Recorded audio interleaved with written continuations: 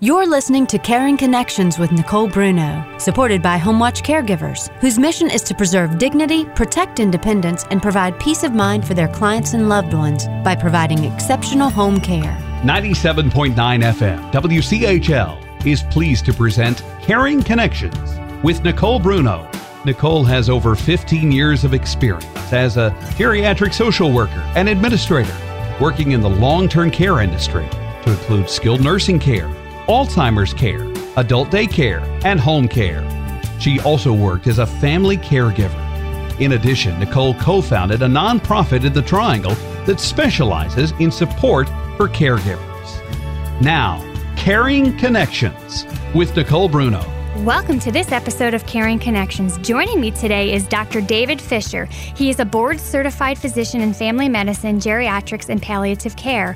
He practices with Doctors Making House Calls, the nation's largest medical practice dedicated to home care medicine, making more than 75,000 house calls per year in the Triangle and across North Carolina. Welcome, Dr. Fisher. It's great to be with you, Nicole. Thanks. I'm really excited that you're here today. We're going to be talking about a topic that I've actually had a really hard time finding a guest comfortable to talk about, which is navigating the acute care setting. So yes. I do appreciate you taking that time for me today and taking that risk, I guess.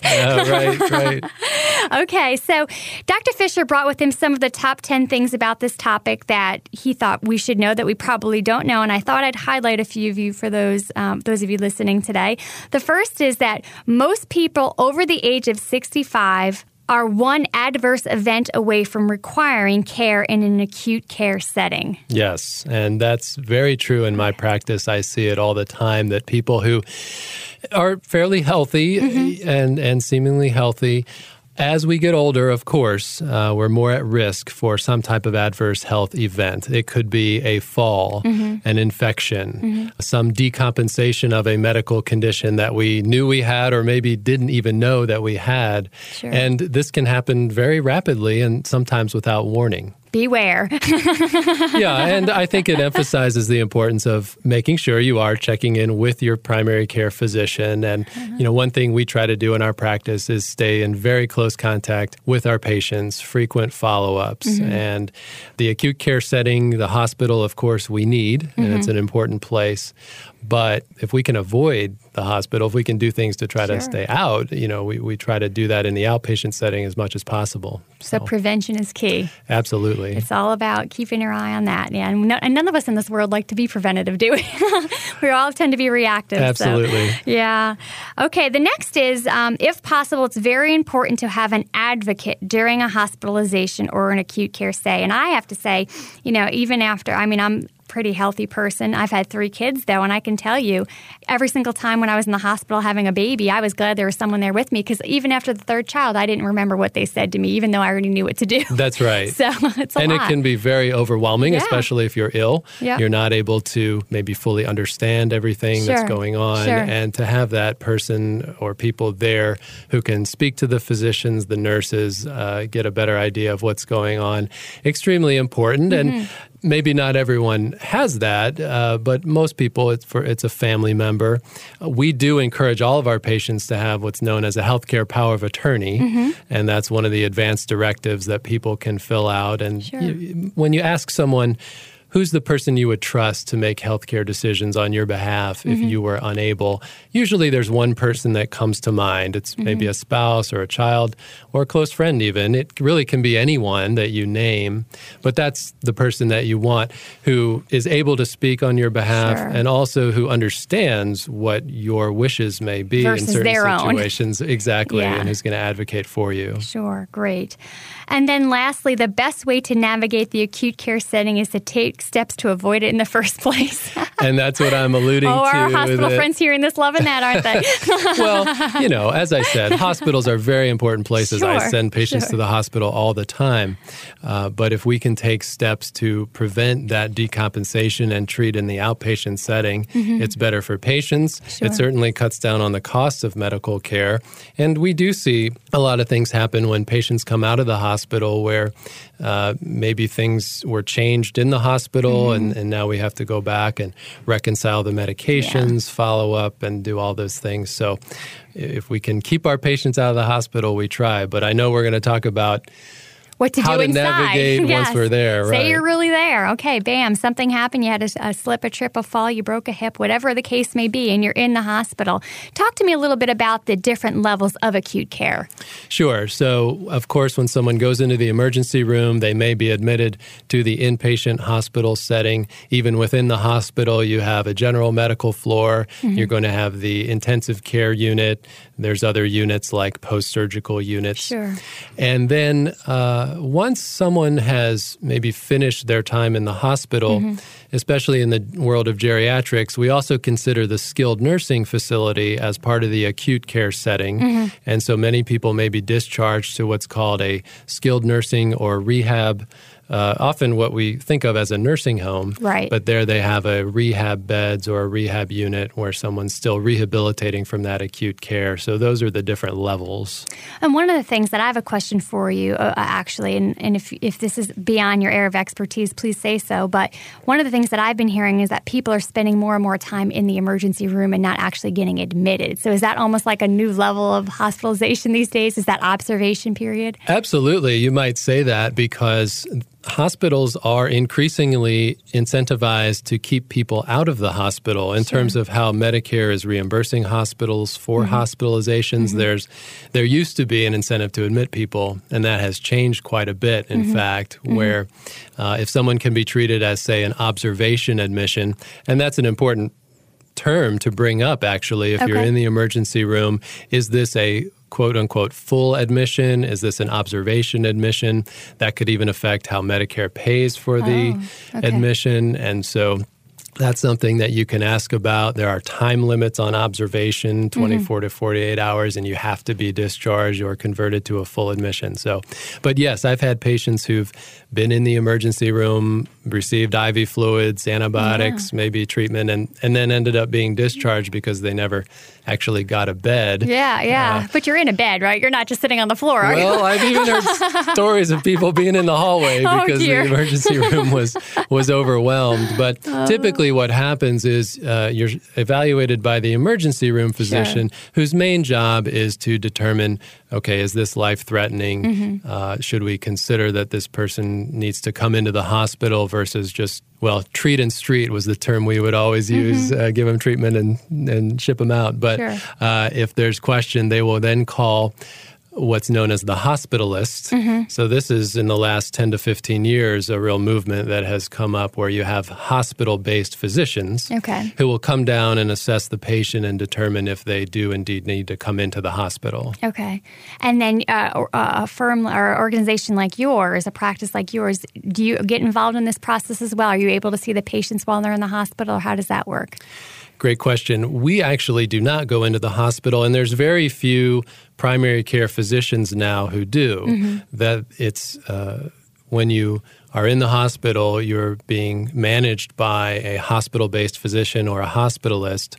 Now, we make a point to try and be in touch with the hospitalist when our patients are in the hospital, which is not something we actually see a lot anymore. It's really unfortunate. There's like a breakdown there. You know the patient better than anybody else, and then they go into the hospital and there's brand new eyes on them that don't really know the history. So that almost seems like a gap in care. Absolutely. And we do try to send our records, but not all of the electronic medical records talk to each other. And so you're right. It's almost like a fresh start, which is unfortunate. And of course, when you're in the hospital, things are different. You're under stress. Mm-hmm. And so, for example, a person who has diabetes may have elevated blood sugars. Sure. You may have elevated blood pressures. Right. That's not necessarily the time to start adjusting the chronic medications. Mm-hmm. Mm-hmm. And some doctors may or may not do that. But the point is, you really want to make sure the healthcare team is talking to each other, which unfortunately doesn't always happen. Now, we keep very close tabs on our patients. If they do go to the emergency room, we try to call the physician if we know they're there, give them a little background, and of course, the physicians always appreciate that, and that helps the patient out a lot as well. And we try to be in touch with the hospitalist. Sure. But that's something that the patient advocate can do while the patient is in the hospital. Yeah. Get in touch with your primary care physician. First of all, make sure they know that you're in the hospital. Sure. Sometimes they may not even know. And we'll touch more on that advocate role right when we get back. We're going to take a quick break. Joining me today is Dr. David Fisher with Doctors Making House Calls.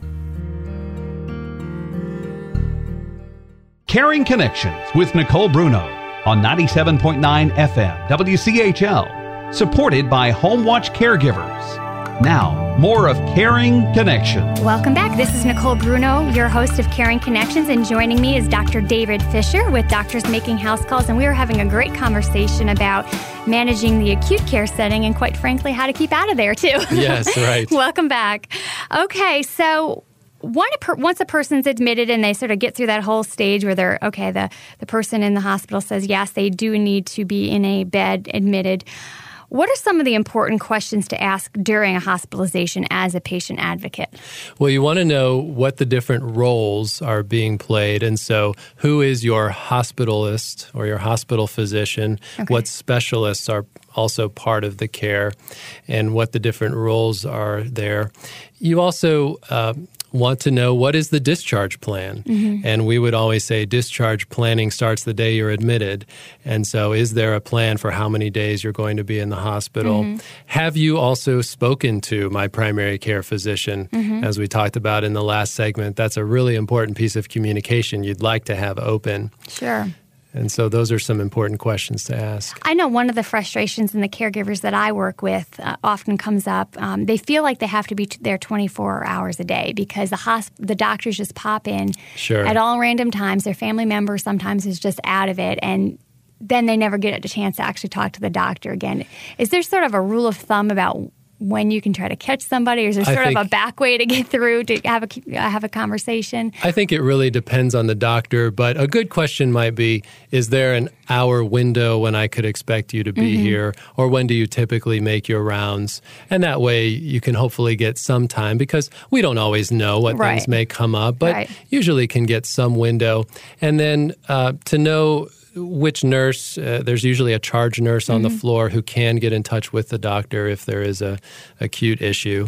Sure. So that's a good person to know who to talk to. Yeah. You know, the aide or the person coming in to maybe change the bed or bring the meal isn't necessarily going to know those details, but the charge nurse usually knows when to expect the doctor to come around. And say if I'm a patient advocate, I'm a loved one of a family member in the hospital, and there's an issue. There's some sort of an issue that I'm concerned about. Yeah. I know sometimes families are concerned about talking about what their concerns are, or they're not really sure the appropriate route to take. Is there sort of a way the hospitals deal with, I guess, risk management per se, if there's a concern that, mom's not getting the care that she should be getting? Or how do you carefully go about advocating without alienating, I guess? Right. I think if there is a real concern where you think that something's not being done right, there is typically a nurse manager who would be above the charge nurse that you would go to. And yes, they will often send someone from risk management because their hospital may be concerned about their own liability concerns. But there's a whole, typically there is an entire hierarchy of nurses and nurse managers who are well trained to look at all these issues. And that's just the way about it. There's a softer approach to take. Some people feel like they have to charge in and you just complain. It's hard to decide what's the best way to make a complaint or raise a concern without getting everybody who's caring for your loved one upset. It's a good point. And of course, just basic common sense. I know it can be very upsetting, especially if you think your loved one's not getting the care that they deserve. Yeah. But to be polite, to try to remain calm, and just try to make clear what is your specific concern, and so that can be addressed. If you're complaining about everything from the food to the, you're maybe not going to be heard as well. Yeah. But to have a very specific question or concern that you're raising is a good approach. Great. And so let's talk about, we get to the point where, okay, so we went to the ER, we were admitted, we've been there, we're doing better. What steps can patients take to make a smooth transition home? Well, one thing to keep in mind, especially people over 65, is that if you're in the hospital just for 2 or 3 days, your muscles tend to lose a lot of strength. And they've shown this in scientific studies documenting the atrophy that occurs. So asking for, if your hospitalization is going to last for 2 or 3 days or longer, asking for a physical therapist to come in and work with you even as you're recovering, to making sure you're still able to get up out of bed and move around, that's a good request to make. Okay. Looking at the medications, knowing exactly what has been changed, if anything, and making sure you have a clear list. You can ask for a printout of that discharge summary. Mm-hmm. I get discharge summaries all the time, and unfortunately, they don't always even match what necessarily was given to the patient. And so we make it a policy to see our patients within 48 hours after coming home. Mm-hmm. So if you know your discharge date, they may say, see your doctor within 1 to 2 weeks. But if you're somebody who takes more than 3 or 4 medicines, or it's been a more complicated hospitalization, I recommend seeing the doctor within 2 to 3 days if you can. Mm-hmm. I know I was recently at a presentation where a pharmacist was talking, and they were saying, oftentimes they don't have the new list necessarily. And so when they're filling prescriptions, they're filling multiple things that the person's no longer on, and then the person's confused. While they know they have to take these new medicines, they're taking their old medicines on top of their new medicines. And what are some ways that a family member might be able to figure that out? Sure. One thing that has to be done before the patient is discharged is what's called a medication reconciliation. That's something the doctor does as part of their discharge summary, but they don't always necessarily give that printout. So you can ask for that printout before you leave, and I would recommend patients do that. We rely on the electronic records getting to then the primary care physician. It's getting better, and we will often get those, but doing then a reconciliation once you get home with your primary doctor, or maybe you have a home health agency who's going to be coming in and they can do that. But again, doing that within 48 to 72 hours, I think, is really important. So describe for me what you mean by medication reconciliation. Does this pull all the medicines you've ever been on from every pharmacy in the world, or is it just based on what you said you took and you may not have remembered everything? Well, that's true. So if you can bring in your medications, or at least once you're at the hospital, have your advocate bring in a current list of what you're actually taking. So this isn't pulling from, all the various pharmacy chains in the area. This is based on your word of mouth and perhaps what the primary gave and then what the hospital did. Exactly right. Okay. And so that's what we talk about, reconciling what was being given at home versus maybe what's now new coming out of the hospitalization, getting those all on the same page, literally. Wow. And being able to bring that home with you so that your primary doctor can see it and match that up with the records from the hospital. And, this is a major problem, actually. We do see a lot of medication errors that happen in these transitions of care. So you can be your own advocate in that way by maintaining your own accurate list of what you're taking, and then making sure the hospital doctor has that, and taking home a list before you leave. So a common term used for people who are in and out of the hospital a lot is called a frequent flyer. Yes, right. And so if you were to name for me one thing in the next few seconds here that you think would help a patient not become a frequent flyer, what would that be? Attention from a primary care physician who really knows you. And that's one reason I joined this group, Doctors Making House Calls, because as a family physician, that's what I like to do. And it has been shown in studies that frequent outpatient visits, especially these complex patients who have a lot of medical problems, supersede and prevent hospitalizations. So getting to know a primary doctor and seeing them frequently after hospitalization is a good idea. Great. Well, we're going to be right back. I'm here today with Dr. Fisher with Dr. Making House Calls. Caring Connections with Nicole Bruno on 97.9 FM WCHL, supported by Home Watch Caregivers. Now, more of Caring Connections. Welcome back. This is Nicole Bruno, your host of Caring Connections, and joining me is Dr. David Fisher with Doctors Making House Calls. And in the last few minutes we have left here, I know that you brought with you some great resources that will help our listening audience really learn to navigate that acute care setting and just help them in general as they're navigating these difficult waters. Share with us those resources. It's been a pleasure to talk with you so far today. Oh, I've really enjoyed it. Thank you. Well, I'm with Doctors Making House Calls, and I've always believed there's no place like home.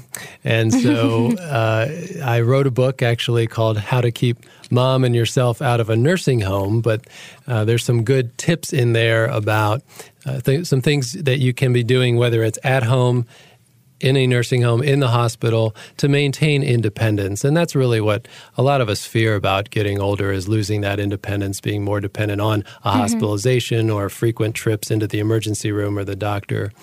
DoctorsMakingHouseCalls.com is where people can find out more about. So you really do go home. That's right. Yeah, we visit people in their homes and make sure that once they are home, they don't have to end up back in the hospital. But are you accepting patients with new Medicare? I know a lot of physicians are not. Does your practice do that? We do. We accept all Medicare and commercial insurance plans.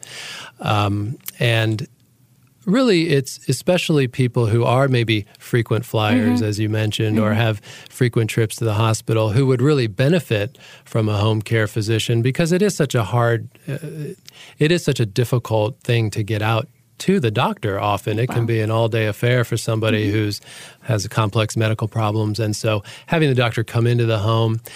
And also, we're well acquainted with all the home health agencies and the additional resources that can come in and almost do what we call a hospital-at-home type setting. We've even had people get IVs and antibiotics and things at home rather than having to be hospitalized. Well, and I would say there's got to be something to be said for being able to look at a person in their natural environment. You know, sometimes people really bolster themselves up and do really great. They all use all their energy they can make it to have a good face at the doctor's office. You're so but right. At home, it is what it is. You really see what's going on, and that's very true. Of course, people often tell the doctor what they want to hear in the office, but are you really taking your medicines? And you really get a sense of what's going on, and we can often pinpoint, well, here's some pitfalls that may be coming up, whether it's a fall risk or a problem with medication management, and we can bring in the resources to then try to prevent even having to go in. Because really, as much as we need hospitals, it's not the best place to provide long-term care. You really want that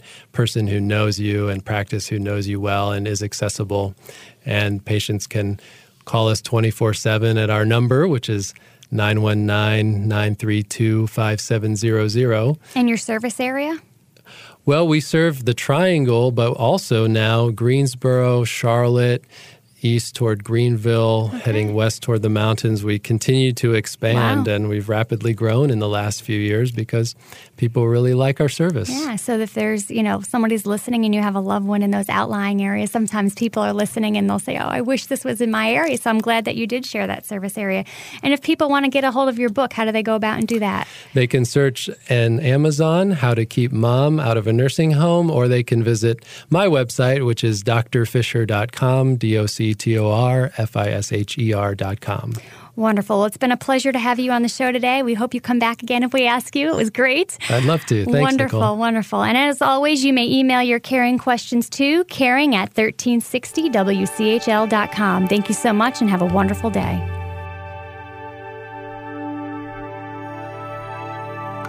The purpose of Caring Connections is to educate listeners to help improve the quality of life for families, for professional caregivers, as well as those people affected with Alzheimer's disease. Caring Connections with Nicole Bruno is supported by HomeWatch Caregivers. You can hear this and any other program of Caring Connections on WCHL's website, chapelboro.com. Be sure to email questions to caring@1360wchl.com.